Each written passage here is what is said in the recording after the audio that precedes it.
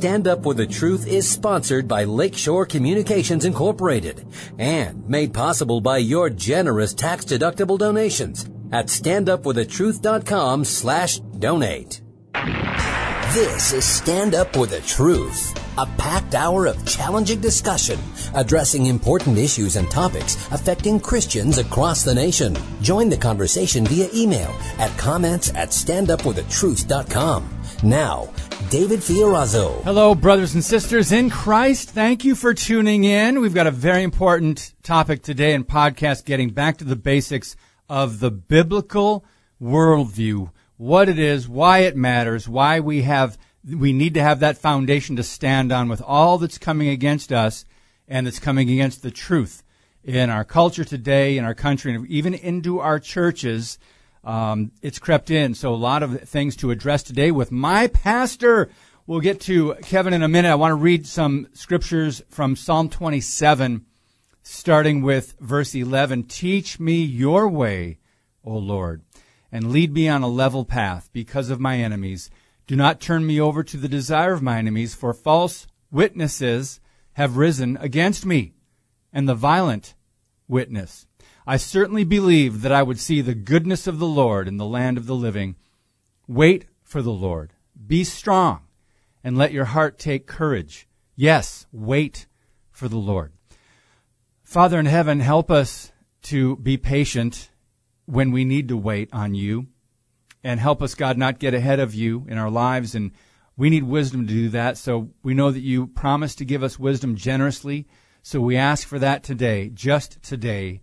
And we thank you for this 24 hours that we have, another day to live, to love you, to serve you, hopefully to be salt and light in our sphere of influence. And we thank you and acknowledge that you are sovereign, that great is your faithfulness, and your mercies are new every morning.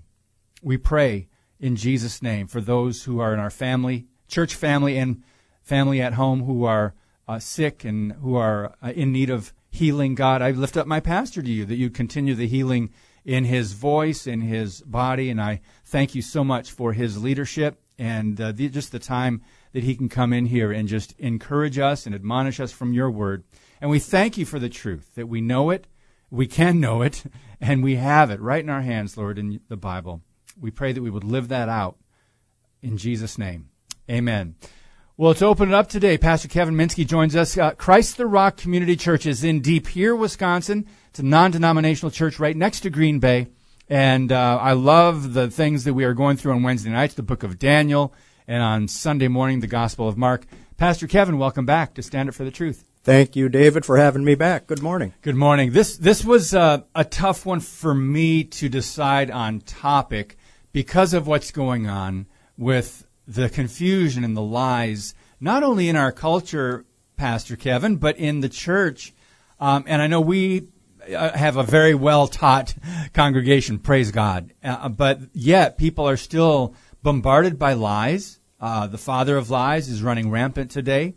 And, people are being confused about simple things when it comes to God's word. So let's get back to the basics. Your encouragement was to get back to worldview and start there. And I think that's excellent, and that's really what we need, because me personally, I know a lot of people that are feeling a little maybe fatigued, maybe spiritually fatigued, maybe a little physically, but with all that we have going on around us, we need to keep casting our cares, but we need to keep trusting the Lord. So what has God put on your heart for this moment today in our church, in our community, in our country?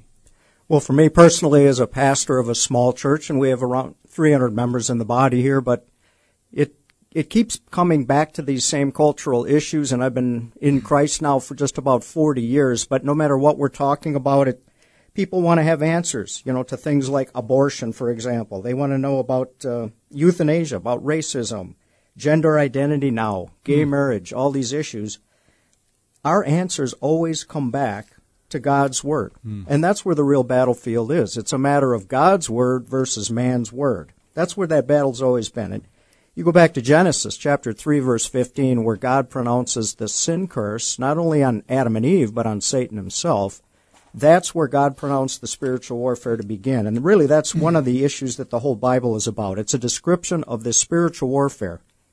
So ultimately, I always remind myself, I don't have enemies that are members of different political parties than me. My enemies are not those in the LGBTQ community. My enemies are not anything natural. I have an enemy, and it's Satan. Now, he may use individuals and people to advance his kingdom and his causes, but God does that as well. He uses us to advance his kingdom. So what you're saying is our struggle is not against flesh and blood. Exactly what the word Ephesians says. 6. Correct. And it's dangerous to get caught up in that mentality, first of all, because then we really lose that burden for lost souls. And that's all we're talking about here. We're people that still have a veil over their heart.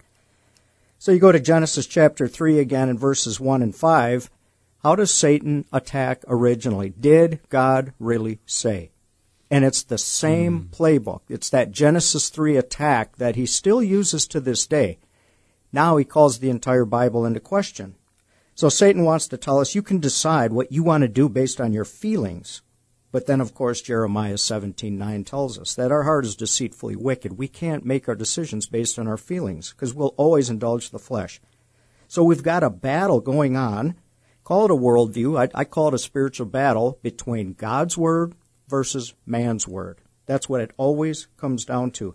Paul picked up that same theme, by the way. 2 Corinthians 11:3, he said, "But I fear, just as the serpent beguiled Eve in the garden." How did he do it? By calling God's word into question. So just as the serpent beguiled Eve in his craftiness, that your minds also might be corrupted from the simplicity and purity of the gospel. We always got to keep coming back to the Word of God. That's why we teach the Word of God in this particular church at Christ the Rock de Pierre, line by line, chapter by chapter, verse by verse. It's never going to change because that is our standard of all truth, justice, and righteousness. Amen. I wanted to ask you about the importance of establishing, and for some people maybe they became believers and maybe they got active in church and really did a lot of good things before they really studied and got some of those nuggets of truth, the foundation, solidified maybe in their own faith. So what approach do we all need to take, I guess, maybe for most of us that maybe are trying to do good works, which is a natural result of authentic conversion, but maybe we've gotten away from Bible study and having that down and knowing how to respond to what's going on in the culture around us. Right. The Bible tells us the grass withers, the flowers fade, but the word of the Lord will stand forever. It tells us that the word is alive and active, sharper than any two-edged sword. It's what convicts us of our sin. It is the word of God. It is that supernatural tool that the Holy Spirit uses to lead us to repentance, to bring us to Christ, to lead us into all righteousness, to carry out the progressive sanctification we need every day. The Word is critical in our lives. So it's no wonder so many people neglect it. That's Satan's ultimate plan. He doesn't want us searching out the Word. But in a general sense, David, to me it's this attack on the Word of God from within the churches that has led to such catastrophe in our current culture. You saw the same thing in Europe in the so-called Age of Enlightenment right now. Today in England, for example, and not to get all in a bunch of statistics, which bores everybody, but 4% basically of people in England attend church. 4%. Now that's a post-Christian society. The danger now is Generation Z in our culture today, 8%. Attend church. So we're really now in our last post-Christian culture in terms of our young people, ages 18 to 25. Wow. And, it's no wonder because what do? We send them out all week long in the schools and they get six and a half hours of teaching of evolution and millions of years and no morality. And then we're going to take them for 1 hour and tell them, quote-unquote, Bible stories at church, okay? Well, what do we think is going to happen once they leave home then? And all you have is that influence of the world. So we've got, even in the church today, 27% of these Generation Z people identify as Christians, but they also identify as LGBTQ. Now, there's a disconnect here. You cannot believe that the Word of God is authoritative and true and still believe that contradictory belief system. It just, you can't jive those two things. The scary thing is 29% of non-Christians claim to be LGBTQ. So think about that. What does it mean? That the same proportion of young people identifies LGBTQ, and it doesn't matter if they identify as Christian or non-Christian. Therefore, to me at least, the more we've tried to be culturally relevant in this society, the less spiritually relevant we are. That word has always bothered me, relevant. And only because I know it's good. Paul said, I am all things to all people, right? Or be all things to all people. But I think the church has taken that a little too far in trying to draw the world into the church. And you have to use secular means. You have to use worldly means. And that's when worship becomes entertainment. And that's when church becomes something that kind of resembles the world in some way. Mm-hmm. Feelings. Most of us, it feels good. It must be true. I don't see that in the early church. I don't see that in the book of Acts. I don't see that from any of the apostles, the disciples, Jesus followers. And so we're in a tough time, Pastor Kevin, because there are a lot of people even that may come to our church here in town. They hear teaching they maybe haven't heard like that before, verse by verse, and you dig into Bible prophecy and you relate things to what's happening in our country and globally, and it's not what people are used to. They're used to something that makes them feel good. Mm-hmm. And right. That you said feelings, it's like, boy, I wish we weren't, driven by emotions so much. Right. Emotions are obviously a great gift that God has given us, but it's like in spiritual life, the spirit of the prophet has to be subject to the prophet. In other words, you don't just let your emotions take control of you, do whatever you want. I do want to backtrack, though, on one thing. Mm-hmm. It sounds as though, and I've had this conversation with families in our church in particular, the secular school system sounds like we're always railing against them. We have educators in my congregation, in Jesus' congregation at Christ the Rock Church, who are teachers, and they work in the public school system. And they are doing their best to continue to try to lead young people to Christ. But it's interesting, over the decades, first of all, they make it illegal for you to share your faith. Your faith's personal, keep it out of the class. But now they want to share the faith of this atheistic religion. Yes. Which, obviously, they're torn. So they're trying to do a good job. Then we've got the young kids that are being sent to the public schools with godly, Bible-believing parents or grandparents. They're trying to do their best. And there are some legitimately that don't have other options. They have to send their kids to these schools. Okay, so what do? That's why it's so important for us to be teaching apologetics even to our young people. You have to have a defense for the faith. You have to be able to answer the questions that come our way. My problem isn't as much with the public school system as it is with many churches. And I listen to this program regularly. So I often hear generalizations like pastors are not teaching this or pastors are doing this wrong. And I get a little twinge because not all. And I know that's not meant, but I don't want to make that same mistake with this public school system. My problem is with many pastors. Many churches today, the pastors literally do not believe in a literal 7 days of creation. They do not even believe in a creation per se. They may believe in a gap theory. They may believe in theistic evolution. Any number of false doctrines that have crept in since the 19th century. Because we don't want to appear as though we are, quote-unquote, unscientific. So they're teaching our young people in churches that you can believe in evolution and you can believe in millions of years and random chance. But hey, still, you need to trust in Jesus. Well, wait a minute. Why do I need to trust in Jesus? If none of this other stuff is true in Genesis, how do I know that the gospel message is true? If you can't believe the first part of the Bible, how are you going to trust any of it after that? So that's the subtle attack. Has God really said? Come on, you can't believe in evolution. Or you can't believe in creationism. That's ridiculous. Well, we were talking before we got on the air, the natural progression of this kind of thinking where, God is, the word is not true, it's not literal, and then you can move God out of the way because anything about creation, that's how we've gotten to this point of delusion where people are saying, or young children are being affirmed to change their sex, thinking that they can do it, thinking that they may be confused, maybe really thinking, and kids are confused when they're growing up, maybe because of their hormones or they're trying to figure out who they are. And when they're told, well, maybe you were born in the wrong body, which is one of the messages in our culture. Lady Gaga made it famous.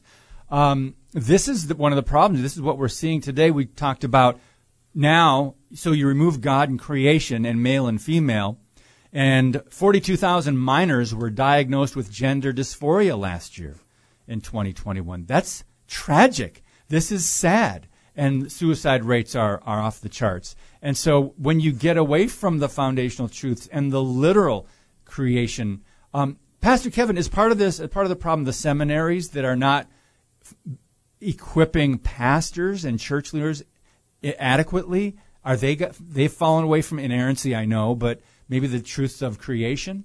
Well, absolutely, and I think it's in every walk of life. Remember, our adversary is Satan. He's not just going to open up a one-front war. He's going to attack every major level of society. It's going to be government. It's going to be the seminaries. It's going to be public schools. It's also going to be in the homes. Churches, of course. So all these different areas, if you can remove the Word of God, which is, again, the gospel of Jesus Christ is the power of God unto salvation. There is a supernatural power behind God's written and spoken word because it is not from man, it's from God himself. So the attack is, it comes in the form of, isn't the Bible today just an outdated book of mythology? We can't really believe that, right? I mean, don't we live in a scientific age, David? So I love to ask people, yeah, we live in a scientific age, but what do you mean by that word science? Yes. Because that has gotten twisted and used by the enemy, frankly. So science, from the Latin word scientia, means knowledge. Well, how do we come to knowledge about something? We use the senses that God has given us. So you have observational science, but then you also have historical science. That's where we get into creationism versus evolution. That's historical science. There was nobody today who's alive teaching evolution who was there when supposedly things evolved and there was a big bang. So they cannot say they're using observational science in that sense. It's got to be historical, and that has a different set of boundaries behind it. So my point here is there are answers to these questions that people will come with your kids or with you or with pastors or anybody. So and by the way, you don't have to be or be anti-science to believe the Bible. In fact, it's the opposite. So, go ahead. Yeah. Well, I was just going to say, hasn't science disproved the Bible? No, in fact, archaeology, biological things, anthropologically, it's proven the Bible. It hasn't disproven anything. I think I'm remembering Isaac Newton. He was a man of faith. He wrote, from some research that I did years ago, he wrote more on the book of Daniel and Revelation and Bible prophecy than he did on scientific discoveries. Isaac Newton. Correct. Somehow we've got to those days in the 1600s to today where somehow you have to remove the Word of God and science. And as you said, science simply means knowledge. And by the way, our conscience is with science. Or with knowledge, knowledge, right? But it's just want to share a little bit about Isaac Newton, which is fascinating to me. Many of our greatest scientific discoveries and advancements were made by Bible-believing Christians, and Isaac Newton was one of them.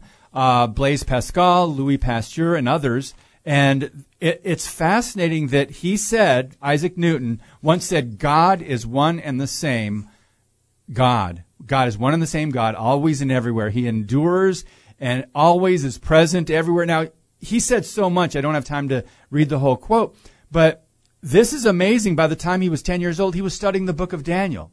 But when the average person today thinks of Isaac Newton, you think he's a scientist. He couldn't have believed in the Bible. So we've come to terms now with, all right, we've got to deal with this now where they've separated the Bible and science. We'll get back to that and talk more about Worldview with Pastor Kevin when we come back. But so much more to talk about from God's Word.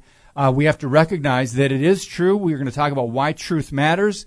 The Gospel of John, he lays it out very clearly in the very beginning. In the beginning was the Word, and the Word was with God, and the Word was God.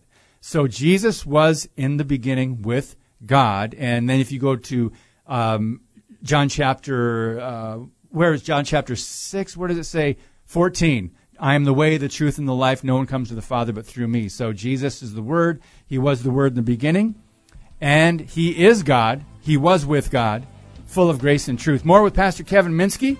We're going to be talking about worldview and apologetics and getting back to the essentials of the faith and the true Word of God. Understanding that, friends, we need to have an answer when people ask us questions. More coming up in just a minute on Stand Up for the Truth.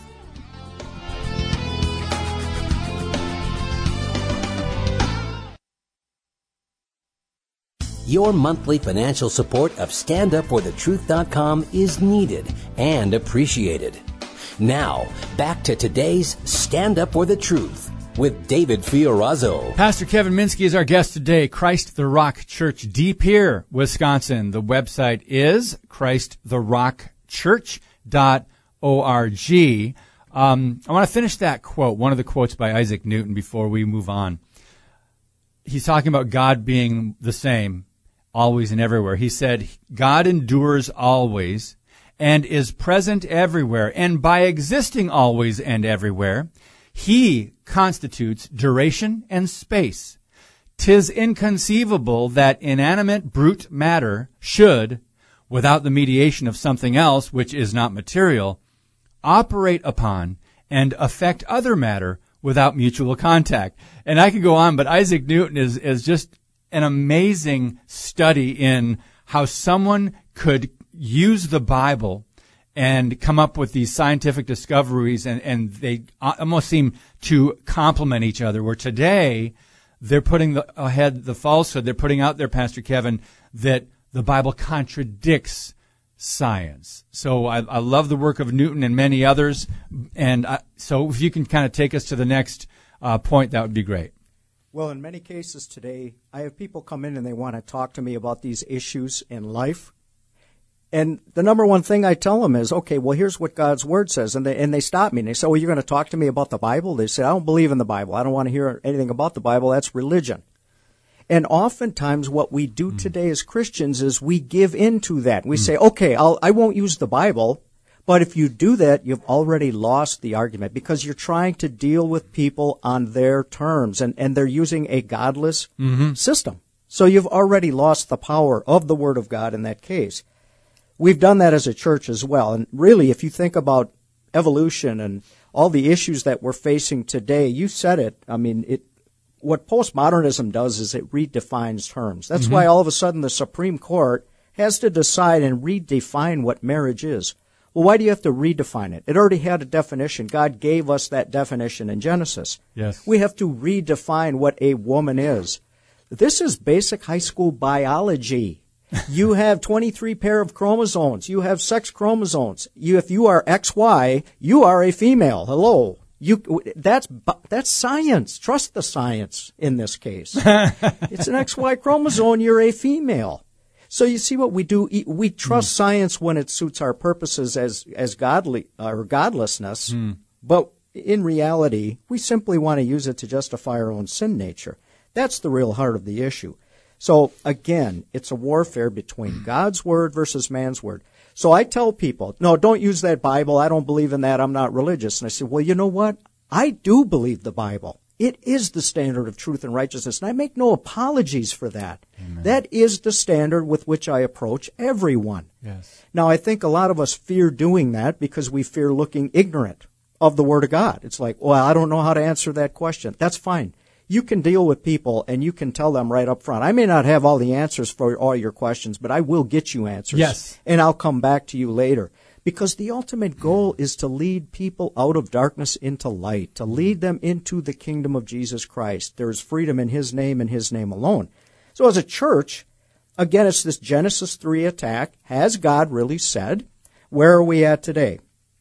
Our era really began in the 1800s, so 19th century.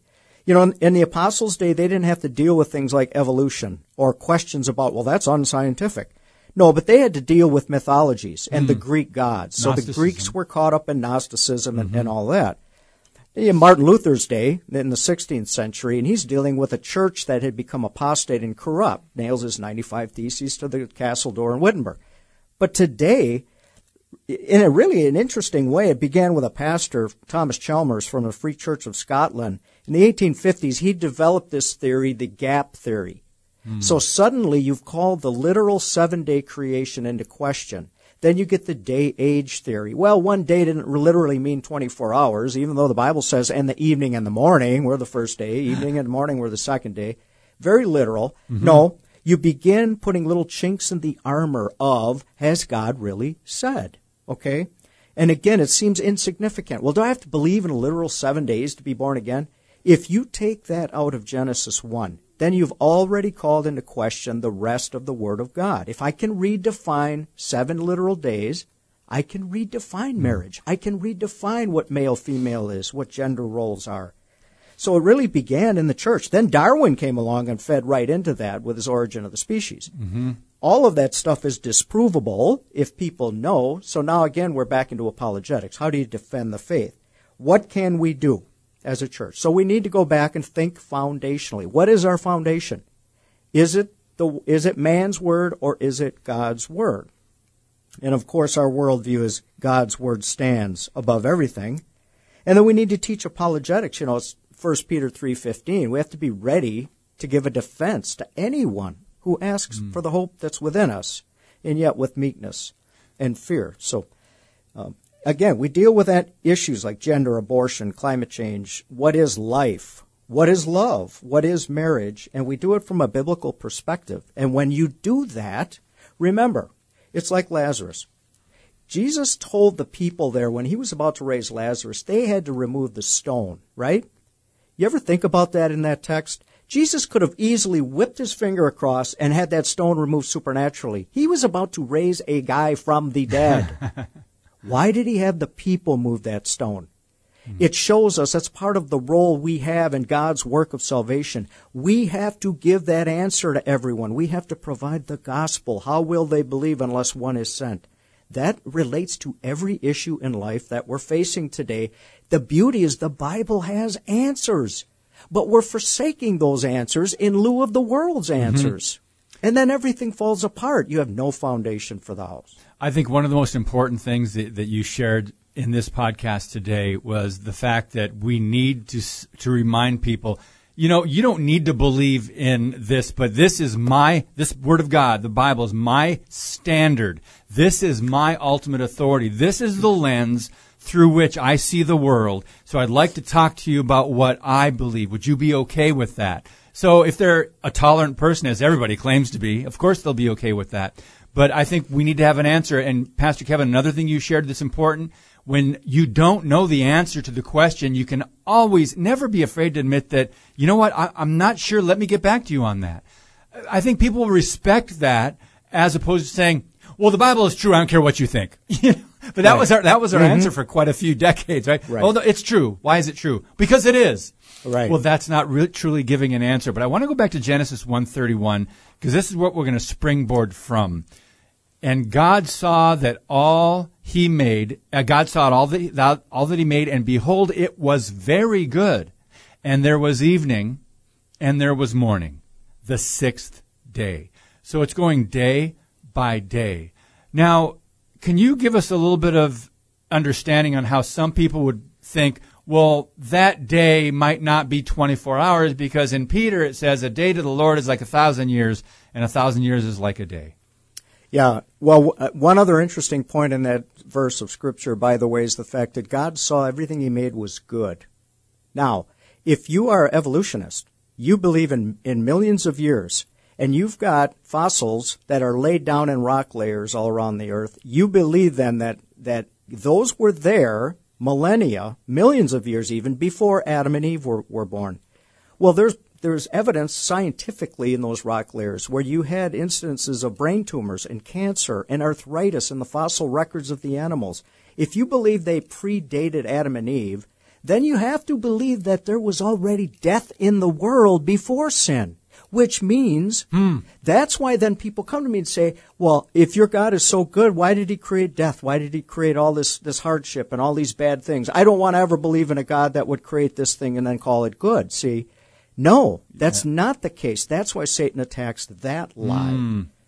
So sin entered into the world, and then from sin comes death, right? That's what the Bible says. Again, our worldview is everything God created was holy, was righteous, was perfect, and man, in his selfishness, again, his sensuality, and read that as emotion, she saw the fruit was good and all that, so then she gave into sin. That's what brought death into the world. So you're back again to Genesis 3:15, the sin curse. Because you have done this, now here's the effects, the consequence. So again, And then we talk about atheism, and you're talking about with the producer of the last break, and he was talking about, this issue of atheism, and I made the point, it is its own religion. Mm-hmm. People don't like to look at it that way. They'll say, don't push your Bible on me, that's just religion. Well, every one of us has preconceptions and beliefs in life. If you believe in no God, that is a religion in and of itself. It's humanistic, but it is still a religion. So you can't use that argument either, saying you just believe in a religion.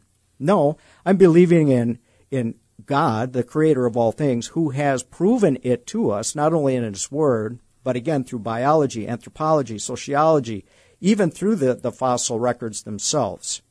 And fulfilled prophecy, archaeological which validates evidence. The word itself. Yes, See, it does. People can try to say, you made the point earlier, it's circular logic. Well, I believe the Bible because it's true, and the Bible's true because I believe it. No, that is not why we believe the Bible. We believe the Bible because it's the only book that claims to be from the Creator God, and in fact is written, it's outside of time. And how does God validate that? He writes history in advance. We call it prophecy. No other quote-unquote holy book contains prophecy and declares itself to be from outside of time like that. We are all created beings. We are fixed in time and space. Only the one who's outside of time could construct this Bible and then give it to man and then validate it himself from outside of time. There is definitely a willful ignorance that is involved when you don't want to look at the life of Jesus and fulfilled prophecies for the Messiah.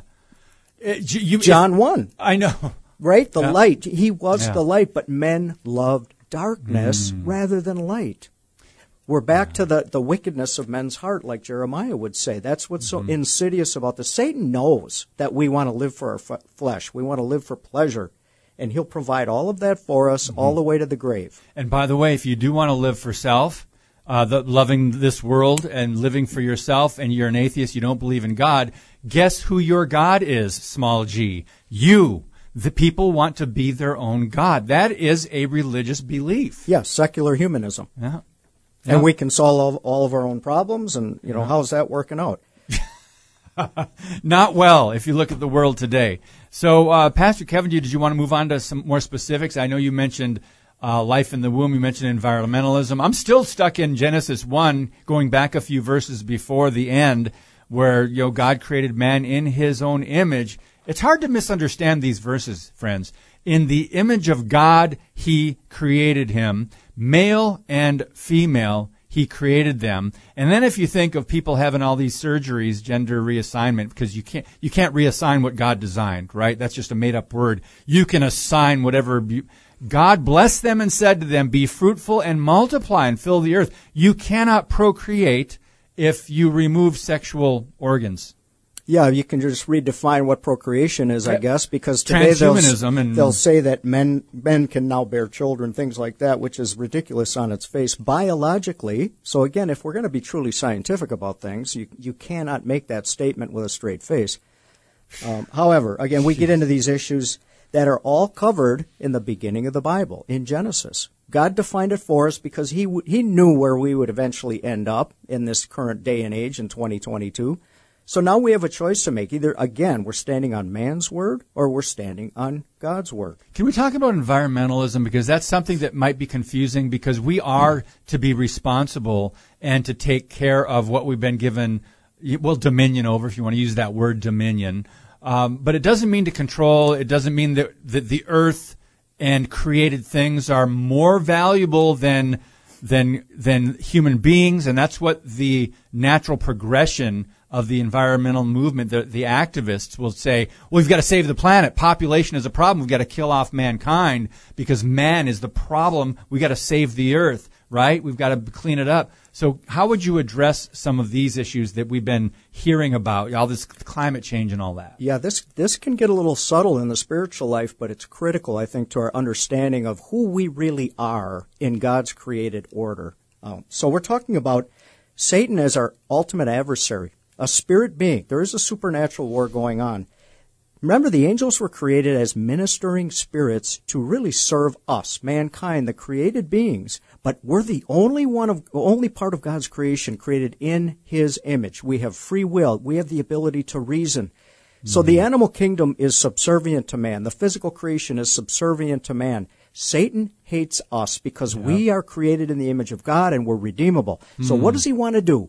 He wants to have us deny our own standing, our own created in God's likeness, choose sin, and end up living in an alleyway with a needle in my arm, or running around with people indiscriminately, having sex to the point where I destroy myself. He wants that image of God in me destroyed, and he does it through sin. So I'm always conscious of that in my life. Am I really living up to who God has created me to be? Am I reflecting that standard of Christ? So yes, we're, Genesis 1:26, we're to have dominion over the earth, not worship the created thing. So I love to go to Romans chapter 1. Yes. Because it really addresses that issue. And that's a subtle one as well. The physical creation itself bears witness to the fact that there is a God. But that's great as far as it goes. All that should do then is instill in us the need to find out how we can get to him. How do we enter into a relationship with him? And that, of course, only comes through Jesus Christ. And then that's back to our job, sharing the gospel.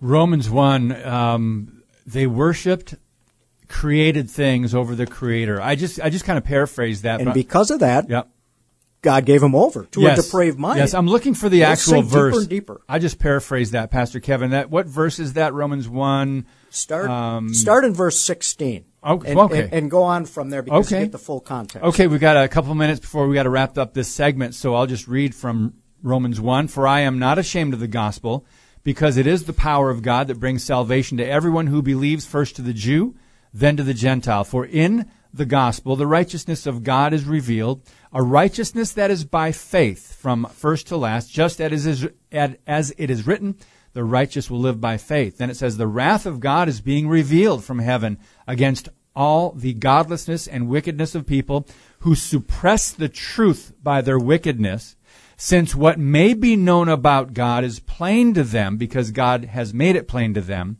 And here it is, verse 20. For since the creation of the world, God's invisible qualities, his eternal power and divine nature have been clearly seen, being understood from what has been made, creation. So people are without excuse. And then it says, let's see, I'm looking for, God gave them over. They exchanged the truth about God for a lie, and they worshipped and served created things rather than the Creator.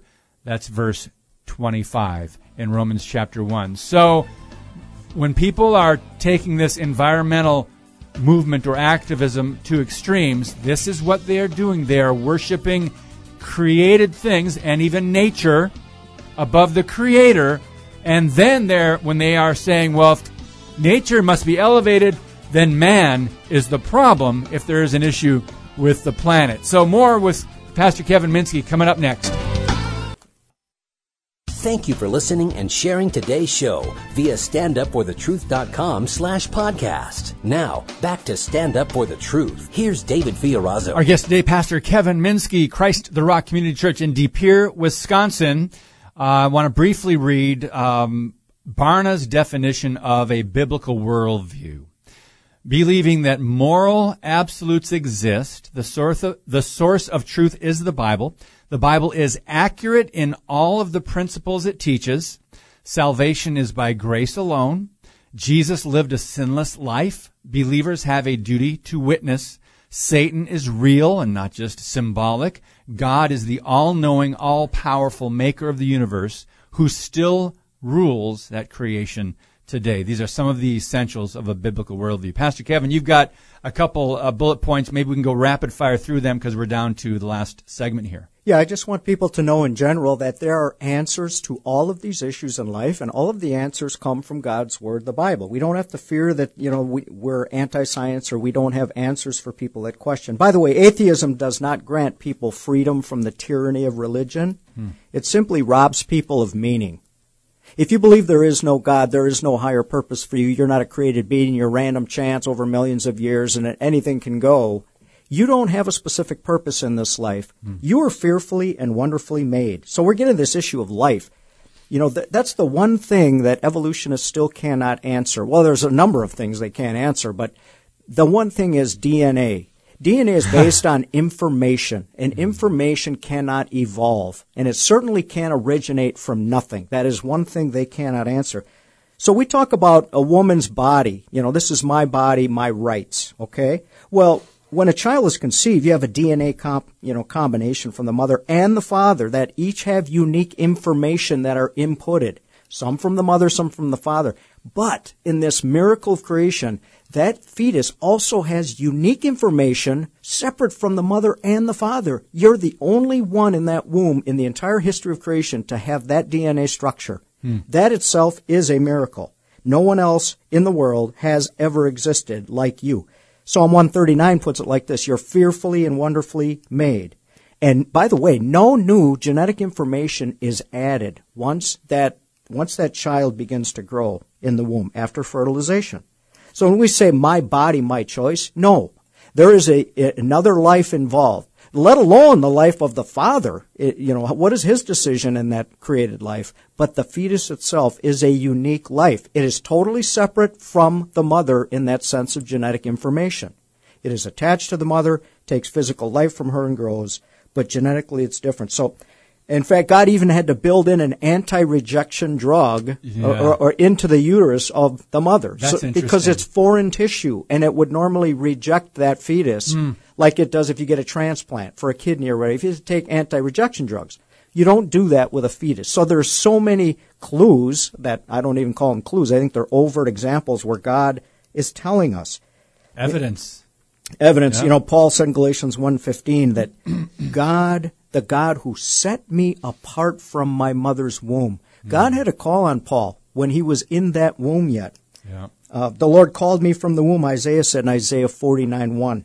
And then in Jeremiah 1:3, before I was born, Jeremiah says, you consecrated me and appointed me a prophet. God has a purpose and a plan for each individual living thing in this world. And we need to get away from this fact that, this is just like a stray dog or an extra cat. I can just euthanize it. I can just get rid of it. No, that is not what a fetus is. That is not what an infant is. Yeah. And people like to say, and I disagree a little bit, life begins at conception. I say life began in eternity past because God's omniscient. He knew you before you were even knit and formed in your mother's womb. And that goes back to Psalm 139. Wow. That's just the issue of life, okay, biblically, how we deal with that. Climate, we talked about a little bit. Abortion, you're created in God's own image. We're not animals. God also says, do not murder. Now they try to redefine what a fetal heartbeat is. You see, you can't just take science for what it is because now science validates the Word of God. So we've got to redefine. That's not really a heartbeat. Okay, fine. You get into the issue of marriage. That's clearly dealt with in Genesis chapter 2. God created the male and female, brought them together. Then the man leaves his mother and father, cleaves unto his wife. Jesus picked up that same theme again in the Gospels. Have you not read where it says, and God created him male and female, brought them together? Paul in Ephesians talks about the same thing in chapter 5. Gender, we talked a little bit about that. Genesis 1:27, 5:2. Don't you know that God created the male and female? Jesus also validated that, by the way, in Matthew 19:4. Have you not read? God created the male and female. We talked about the chromosomes. So this is all very scientific, folks. You can trust the science on this, but more importantly, you can trust the eternal and abiding Word of God with this. We talk about the major doctrines covered just in the beginning of Genesis, the origin of sin. People always want to come and say, why is there so much suffering and death if God is such a good God? Yeah, that isn't because God created that. That's because of our disobedience and our sin. So how do we deal with sin then? And we get to the issue of Jesus and the cross. Where did death enter in? Death entered because of sin. We talk about Jesus, who is to be the last Adam. We talk about the 7-day week. I love talking to the professors over at the local college because they always get mad. They talk about, I understand that where we get our year from, it's the solar, the rotation of the earth around the sun. I know where we get our month from. That's the rotation around the lunar calendar, the moon. How come we have a 7-day week? And they just silence, just like that. Because it's Genesis. God created the earth in 6 days, and he rested on the 7th day. And I believe from Daniel, that's why Antichrist is going to try to make alterations in times and seasons. But that's a whole other topic for another day. Why do we wear clothes, David? That's covered in Genesis. Yeah, because God of our sin. Adam and Eve the skins of animals. Yeah. So I want you to walk around today, and I want you to think about that. Why are you wearing clothes today? Well, because we're sinners, and we have to have our unrighteousness covered. We're only covered by the blood of Christ, however, and that's only by the shedding of blood. Why do we work? That's also covered in Genesis. We're to subdue the earth, we're to work, and then we reap the harvest from the earth. Gives us meaning and purpose as well. All these things are covered in Genesis. Yes. Where did death come in? Again, we covered that a little bit earlier. Fossils, that's all addressed, which we clearly do not have time. That's a whole program by itself. The fossil record validates that there was a global universal flood. It doesn't, it doesn't teach the opposite of that. It doesn't say billions of years. And by the way, why did so many there were so many people that tried to fake the fossils from monkey, from Lucy. Wasn't Lucy one of them? Piltdown Man in Lucy. England. Yeah. Well, even the scientific journals, just last week, there was a big story about how over 500 scientific journals are about to be rescinded that have been published in the last 10 years because they were proved false. What happens in the scientific community is scientists validate one another. It's called peer review. So if I write a scientific paper and then I send it to my buddy who's a scientist over in some other city, and he just says, yeah, that sounds good. I'll validate that. So I'm affirming this finding. Well, when they really go back and replicate the science, observable science, they found out that a lot of the stuff was just bogus. It was just supposition, which could not be replicated in a lab, which means it's not fact, it's simply theory. Like the theory of evolution. Which they teach in schools not necessarily as a theory. Not anymore. Yeah. They've redefined that now. Yeah. See, when I was growing up in public school, it was still theory. Racism is go ahead. Well, racism is very applicable, I think, today in our culture. Again, clearly covered at the Tower of Babel. God did not divide people based on race. There is only one race, people. It's the human race. We're all of one blood. That's been proven genetically and also through biology now. God's separated by skin color, but not by race. Well, what do you mean by skin color? The amount of melanin in our skin. So clearly people migrated to certain parts of the earth after. So, okay, again, I don't want to. There's answers for all these issues that people want to bring. And in Christ, Galatians chapter 3, there is neither Jew nor Greek, male nor female. We are all one. So there's not many races. We are all one in Christ. So spiritually, we are united. Yeah, clearly, in the spiritual realm, we're all one. But even biologically, there's no difference in the blood, between someone you would call dark-skinned, other than the melanin. You have, the different genetic markers that create a deeper skin color. And yet, same humanity. And that's, again, just another lie from the enemy who tries to divide. So I think, Pastor, what we need to take away from this is we do have answers in the Word of God, and we do need to pray for wisdom and how to respond to people. Maybe it's someone in your family that you think is so hardened they could never come to the truth. Well, maybe there's hope for that person yet. You don't need to have all the answers. But you do need to be able to respond with confidence in the truth of the Word of God. Yes. And so I think that's very important. And again, I'm a pastor, so I'm going to speak to the other pastors that may be listening or may not. Maybe your folks are and they'll share it with you. But again, our mandate is the equipping of the saints for the work of ministry, Ephesians chapter 4. Yes. We need to be teaching apologetics in our churches. We should not be shying away from these cultural issues. Certainly not from these biblical issues. We need to be instructing God's people in how we are to address them. I like to use Jesus' method. He would always question the Pharisees, and he would ask them questions for which they had no answers, for various reasons. Number one, just to humble them a little bit, remind them that they don't really know all things, that they're not the source of all truth. But the Bible, again, I always love 2 Corinthians 13:8, and I think about, the Q90 a lot when I read that verse. We can do nothing against the truth, but only for the truth. How is that possible? Well, because there is only one truth, and it is God's established truth. As much as the world wants to try to redefine terms and even do away with truth itself, moral relativism, there is really no truth, and that's postmodernism. Your truth is yours, mine is mine. No, God's truth is truth. Everything else is man's word versus God's word. There's so much more that we could be talking about today, but I think we set a good pace here for getting back to the Bible as our authority, our standard, that is the truth, and getting back to the beginning of the Bible and God's Word in Genesis, particularly 1 through 11. And as I told you before the podcast, I think of Ken Ham, and I call it harping on that, but he is absolutely right, and we've got to get back to the importance of that foundation. And then he has those graphics that show that once you compromise on Genesis 1 through 11, you get the foundation stones crumbling a little bit, and then all these flags, worldview, these worldly flags pop up when you can have abortion and gay marriage and environmentalism and everything else that goes against the truth. Pastor, any closing thoughts? Well, a lot of closing thoughts. However, in a minute. Yeah. Again, be good Bereans out there. Acts 17:11. They searched the Scriptures daily to see whether the things Paul was teaching were actually so. But they also received his word with all readiness of mind. Don't disengage your mind at the door. There's no such thing as blind faith. I'm constantly encouraging, or exhorting, I should say, our folks, be critical thinkers. And I don't mean negative. I mean be critical. Examine everything by the Word of God, including especially what I say. So 2 Timothy 2:15, study to show yourself approved unto God, a workman who needs not be ashamed, rightly dividing the word of truth. There is truth out there, and there is only one truth, and it's God's established truth. Amen. And 2 Timothy 3:16, all Scripture is inspired by God, and for training in righteousness and all these other things, for teaching, reproof, correction. Yeah. So again, any worldview that you take, it's got to be built around four things. Origin. Where did you come from? Where did this entire creation come from? We know from Genesis where it did. What is your purpose? Number 2, you're created in God's image. There's no one like you. He has a purpose and a plan for you. You are unique. That will get into all these issues of suicide, drug abuse, alcoholism. People have no purpose, no meaning apart from God.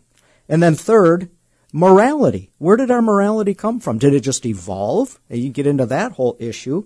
And then fourth, so the worldview is on origin, image, evolution of morality, and then our destiny. Look, we are all eternal beings. The only question is, where will you spend it? Amen. Origin, meaning, morality, destiny. The Bible has answers for all these things. Man can only create or think and come up with something and guess at all these things. Origin, meaning, morality, destiny. Pastor Kevin, thank you. If people have questions, how can they get a hold of you? They can call the church at Christ the Rock De Pere.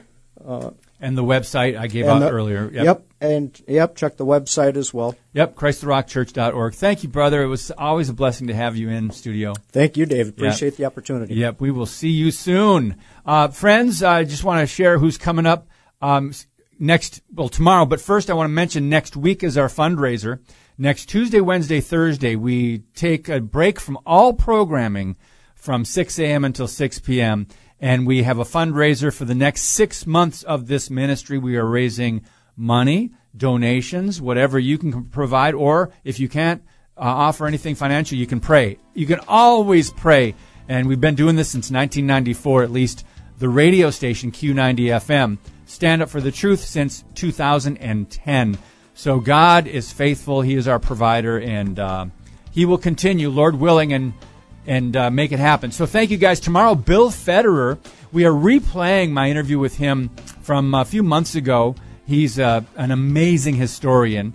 Also, Thursday, Julaine Appling will be back with us. We're going to get an update. 5 months now. Have there been any arrests of those who firebombed her offices in Madison, Wisconsin, a pro-life center there? And there's many across the country, over 100 now, that have been bombed or vandalized. No arrests that we know of. Andy Woods, doctor, pastor, he'll be with us on Friday. Thanks, guys, for listening. God bless you. And as always, keep speaking the truth about things that matter.